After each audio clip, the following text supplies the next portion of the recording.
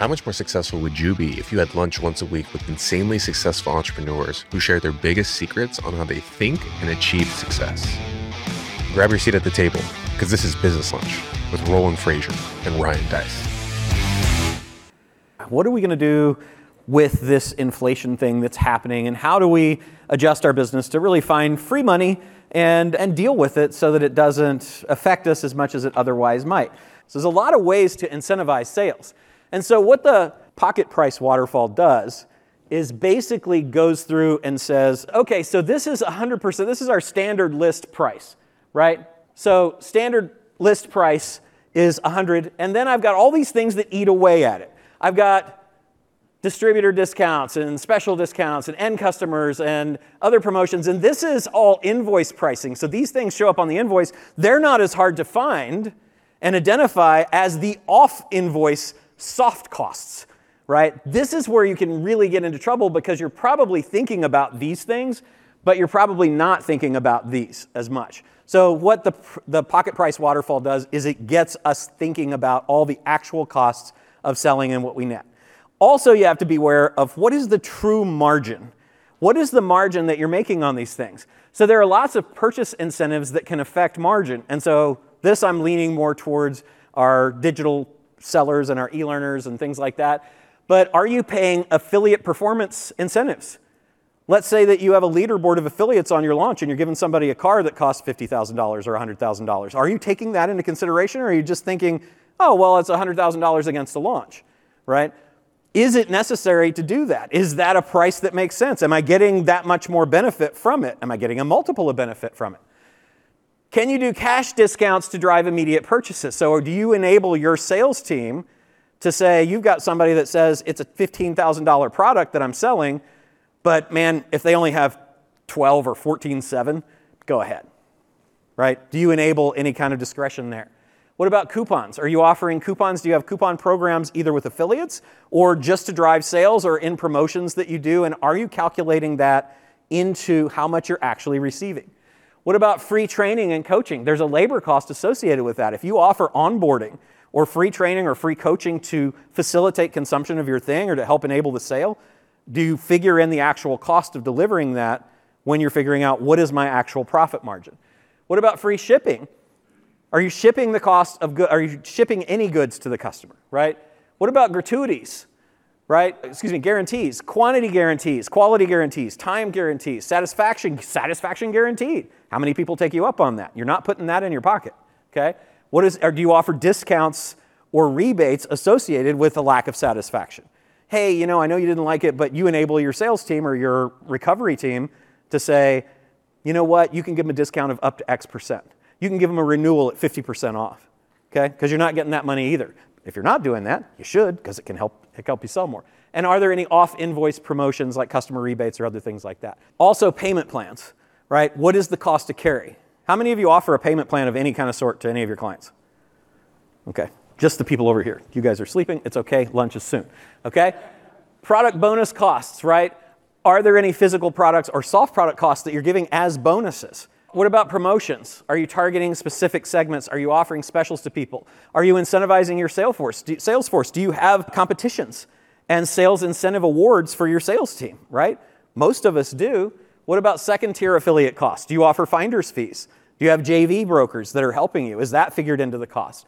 What about surprise and delight costs? If you have a shock and awe box or some really cool thing that you send, we send a package that costs us $500 to everybody that joins War Room, right? We barely break even. But that's a joke.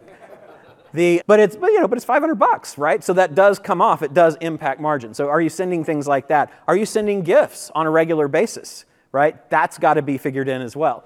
What about tech support, training, or service bundles? All of that stuff, right? You want to use all of these incentives. It's just important to know the real cost, okay?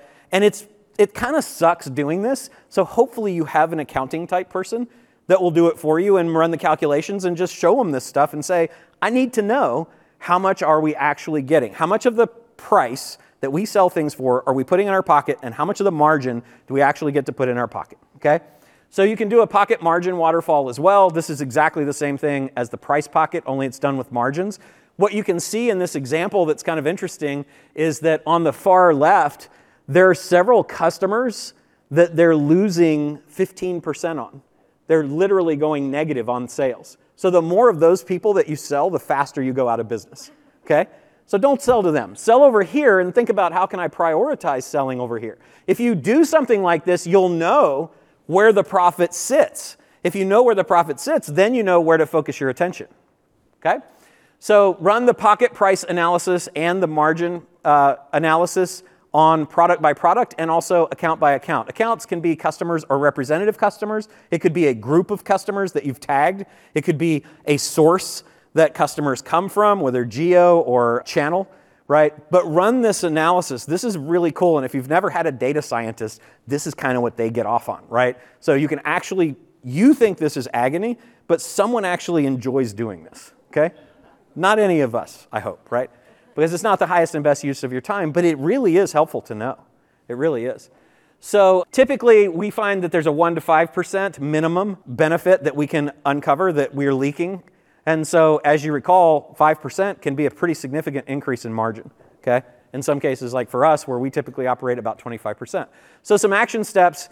The first thing is to set targets, right? So set your target pocket prices. How much of what you actually sell, your list price, do you want to go into your pocket, right? Do it by customer, do it by size, do it by type, do it by segment. Play with all of that data or get your data scientist or somebody that you hire to do that so that you actually know. The second thing, here's something that happens a lot. When we offer a lot of discounts but we don't have an organized waterfall to know what they are, we will let people stack them and they will find ways to do it, right?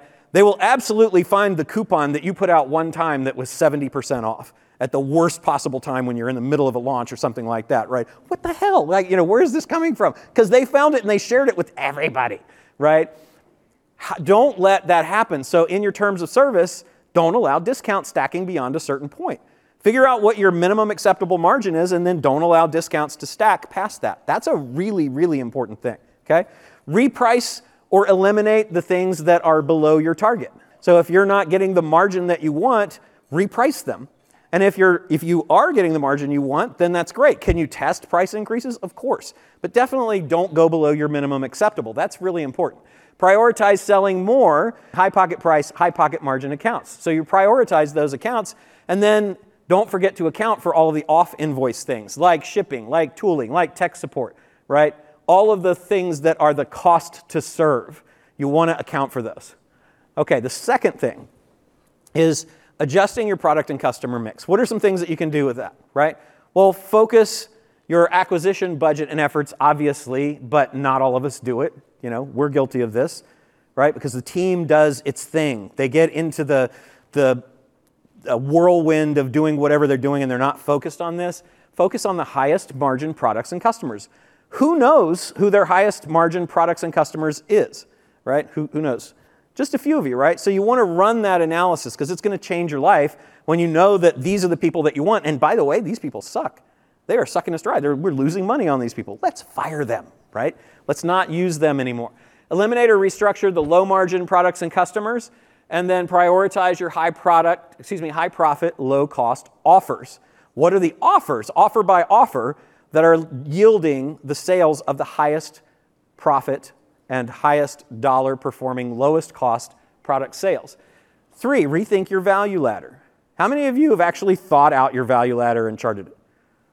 Nobody? Really? Okay. A few people, they're like, I'm tired of raising my hand. Okay, right. If I do it this way, yes or yes, right? Okay. Rethink your value ladder. Start higher. This is something we learned from Russ Ruffino, who spoke. We've learned it from a whole lot of people. Chris Krohn does this. They start at multi-$1,000 products. I think Russ's least expensive is just under $10,000. And by the way, he said in extensive testing, 10K is the big barrier. That when he went over 10K, sales fell by so much that it made sense to go back. Okay? We're testing prices all the time. Start higher, and then you can always downsell. So on your value ladder, can you start your offer at $2,000 instead of $500, even though you're willing to sell it for $500? And then can you take things off of the $2,000 offer so that it can become a $500 offer without upsetting the people who are paying $2,000 for it? You can. There's a lot of ways to do that, and we'll talk about it, okay? Create or add low-cost, high-margin products and services, right? What are some of those? One-on-one coaching. One-on-one coaching or product setup or specialized onboarding, right? I say low cost because you're looking at a high-ticket thing, right? This is something that can be very low cost. It can even be automated, right? You can provide automation. You can provide done for you. You can provide done with you. You can provide download insurance. I hate it, but it does actually work. Personally, I wouldn't offer it because it just annoys me every time I see it. Extended coaching and extended membership. Now, why do I say that extended coaching and extended membership are low cost? Because you already have these people in place. If you already have coaches in place that you're paying, to add people to a group coaching session costs you no dollars unless you're paying on a per person basis, right? If you've got software, you're only talking about minimal bandwidth costs to add somebody to give them an extension. But that can be a really big perceived value for people. What about extended warranties? Can you give somebody extended warranties on your products that you're selling? Or can you offer third-party extended warranties, which have ridiculous margins? And a lot of people like it. It actually makes them feel comfortable. The opposite of download insurance for me, right? It's like, yeah, if I drop my iPhone and it breaks into a million pieces, I don't want to really spend $40,000 to get another one, right? Group coaching. Group coaching is so inexpensive. You just add people to the group. Live event tickets for events that you've already got scheduled, right? There's a zero cost really to that. I mean, it's very, very inconsequential, okay? Longer access to things. Upgrades. This is something Chris Crone does a great job of. It's a $2,000 product, and you get it for life. But if they can't afford the $2,000 for $1,000, they can get it for 6 months. But if they can't afford the $1,000 for 6 months, for $500, they get it for 3 months, right? So he's starting higher up the value chain and then chunking back by removing simply time in most cases. There's a few bonuses too, okay? What about masterminds and user groups that you already have? What about software as a service enhancements? What about upgrades and updates? Or tech support or training packages? All of those are basically low cost because if you've already got them, it's not the marginal incremental cost of providing this to somebody is very low, and the perceived value and what they're willing to pay is very high, okay? Number 4, create profit-optimized offers. So one thing that I would recommend that you do just throughout this is take your best performing sales letters and go through and look at all of the things that you're offering and figure out what your actual out-of-pocket cost associated with each of those things is, including the bonuses, and then subtract that cost from the sales price. That's going to help you do kind of like a very quick thumbnail, one of those pocket price waterfalls. That's a good way to do that. Well, then think about, well, what could we do differently? How could we recreate this offer? Could we bundle? Could we take high-perceived, low-cost items and bundle that with the other things that we've got so that we can get a higher AOV and a better margin? Or could we unbundle, right? So my attorney friend Grant Teeple has a client, and all she does is she goes into companies that have bundled products and unbundles them. Products that have product suites. She goes in, she acquires the company, and then she just unbundles the products and sells them for significantly more to a market that wants to not have the bundled products because they're just not serving that market anymore. She also buys companies that have unbundled products and bundles them, right? She goes both ways on bundling and unbundling, but that's something for you to think about and test. Do you have key products that would be good to get people in that they'll buy more of if you unbundle them? What about thinking about sensitivity? So maybe your customers are price sensitive and you've done a test and you say, okay, I can't raise prices by 5%. It negatively impacts sales. I'm at the $99.99 mark, and if I go to $102, it's just not going to work. I've tested it, right? Well, what about quality? Is there a quality component that maybe you could replace parts so that there's a different quality and you reposition yourself? You're not the high quality provider, but you are the functional provider. People are willing to accept quality reduction for lower prices. That's important to test. The one that I love is quantity sensitivity, because tests have shown that most customers are the least quantity sensitive. So when you buy that bag of potato chips that has 90% air and 7 chips at the bottom, right?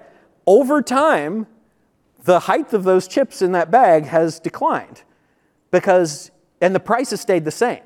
So they've been able to maintain the same price, but either maintain margins or increase margins by reducing the quantity, and nobody really cares because you can't see through the bag in the first place. Now, I think those guys are shady and disrespectful for doing that. I don't think that's cool. But maybe you're selling a supplement and you give 28 days or 26 days instead of 30, right? But that reduces the shipping cost and it reduces the ingredient cost, right? Maybe you can use a smaller container. So think about things like that, whatever you're offering. Is there an opportunity to be quantity sensitive, to address price sensitive, quality sensitive, and quantity sensitive things in your customers? Create new value propositions. So a few things example-wise, right? 100-calorie snack packs. They cost more than the full product because you're paying us more to stop you from sitting in the closet and eating a whole bag of these, okay? Right? What about Coke? That cold Coca-Cola that's at the checkout costs multiples more than the 6-pack of cans on a per ounce basis, than the 6-pack of cans that's just in the aisle probably facing you on an end cap as you're picking up the cold one, right? What about 30-day express sprints? What we found is that people like sprints more than they like courses. But a sprint is just a course with a facilitator. So maybe you offer, instead of the 90-day course, maybe you offer a premium priced 30-day sprint. It's actually less for more. But personally, I would pay for that because I would rather get this done in 30 days than 90, right? So that's something to think about too. What about custom products and services? Can you charge more for those and provide longer lead times for anything that you're doing custom? The answer is yes. Almost everybody has proved it in the current market, right? So rather than that, people that are price sensitive will then not take the custom thing and go to the stock, and people who want custom are willing to wait. So you kind of eat your cake and have it too. And what about repositioning the value so that you're recreating overvalued and fatigued offers in a way that will actually make them profitable, and then you're thinking about identifying the offers that people are absolutely not price sensitive to, and you're raising them, because at any given time, we all have products and services that are undervalued and overvalued, right? We're charging too little for something and we're charging too much for something. So thinking about adjusting those things on a regular basis, okay? Other things you can do, sell multiples. Offer multiples of things that you sell. It increases AOV, reduces effective customer acquisition costs. What about adding no-cost or low-cost digital bonuses, right? They typically cost us nothing. What about the sunk cost bonus, right? The event that you've already scheduled, the mastermind that you've already got, the coaching group that you've already got, right? An existing membership that you've already got. All of those can increase AOV and margin. And then the last but not least is acquiring your value chain. So can you capture more profit margin by acquiring up and down your manufacturing or your creation and distribution chain? So even if you're not in the business of selling products, there are still expenses like outsourced providers. Does it make sense for you to acquire media? Does it make sense for you to acquire agencies so that you can reduce your customer acquisition cost because now you own that margin, right? Does it make sense to acquire your distributors and wholesalers or your affiliates or your retailers? These are ways to dramatically increase the profit margin that you've got without having to change any pricing at all. So if you know what your minimum profit margin that you want is and you find it slipping away, this is a good place to look as well. Okay, so we talked about optimizing your pricing strategies. That's the first thing I would like for you to look at. Then we talked about adjusting the mix of your products and your customers. Rethinking the value ladder. Can I start higher? Can I add things that don't exist that are significantly more profitable? Can I create profit optimized offers so that maybe there's something in my offer right now when I go through my sales letter that I know costs a ton and we all hate it, and it doesn't really matter to the customer. When we create irresistible offers, we really throw in too much stuff. It might actually help you sell better if you test it to take some of that stuff out and lower your cost, particularly if it's a really costly thing, right? They might just not care. And then acquiring across the value chain. Is that helpful? Okay, awesome. What if 3 days could change the course of your business in 2023? Get Scalable Live is where you'll gain great clarity on the next steps that will help you create the business, life, and wealth you deserve. Connect with business owners and entrepreneurs just like you, hungry for advice, proven strategies, and necessary connections to grow a business. Literally million-dollar conversations are happening in the hallways, in the bathrooms, across tables. Get Scalable Live at Fairmont Austin, November 2nd through 4th. Tickets are on sale now at GetScalableLive.com.